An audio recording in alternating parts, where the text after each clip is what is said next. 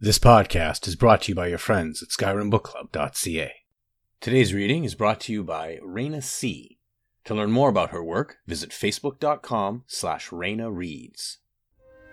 You are now in the Arcanium, of which I am in charge. It might as well be my own little plane of oblivion.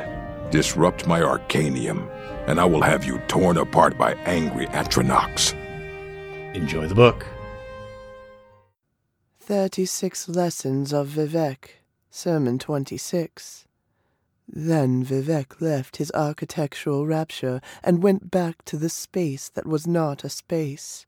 From the provisional house he looked into the middle world to find the fourth monster, called the Pocket Cabal.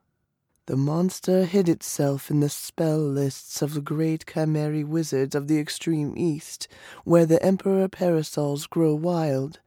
Vivec disguised himself as a simple traveler, but radiated a tenuous sense fabric so that the wizards would seek him out. Of Muatra he made a simple walking dwarf.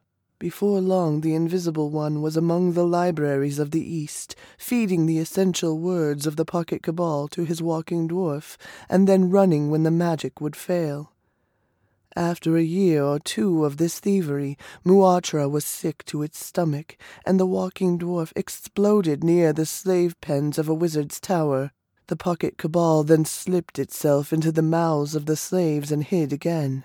Vivec then watched as the slaves erupted into babble and breaking magic.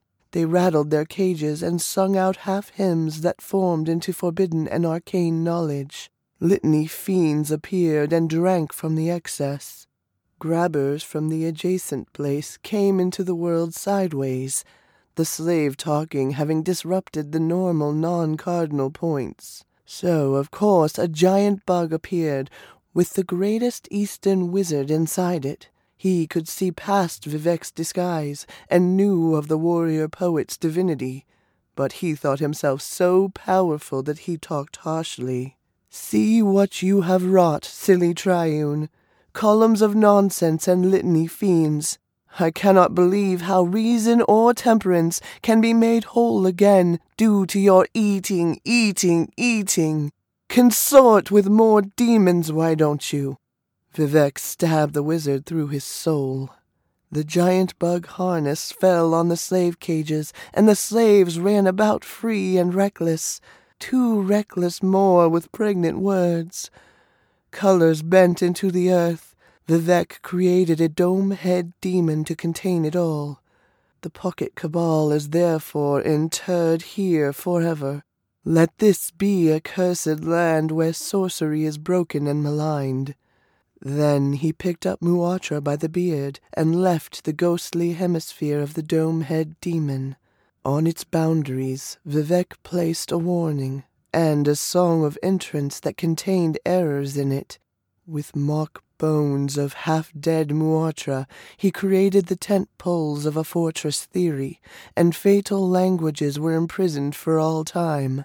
Set appeared and looked on what his brother's sister had created.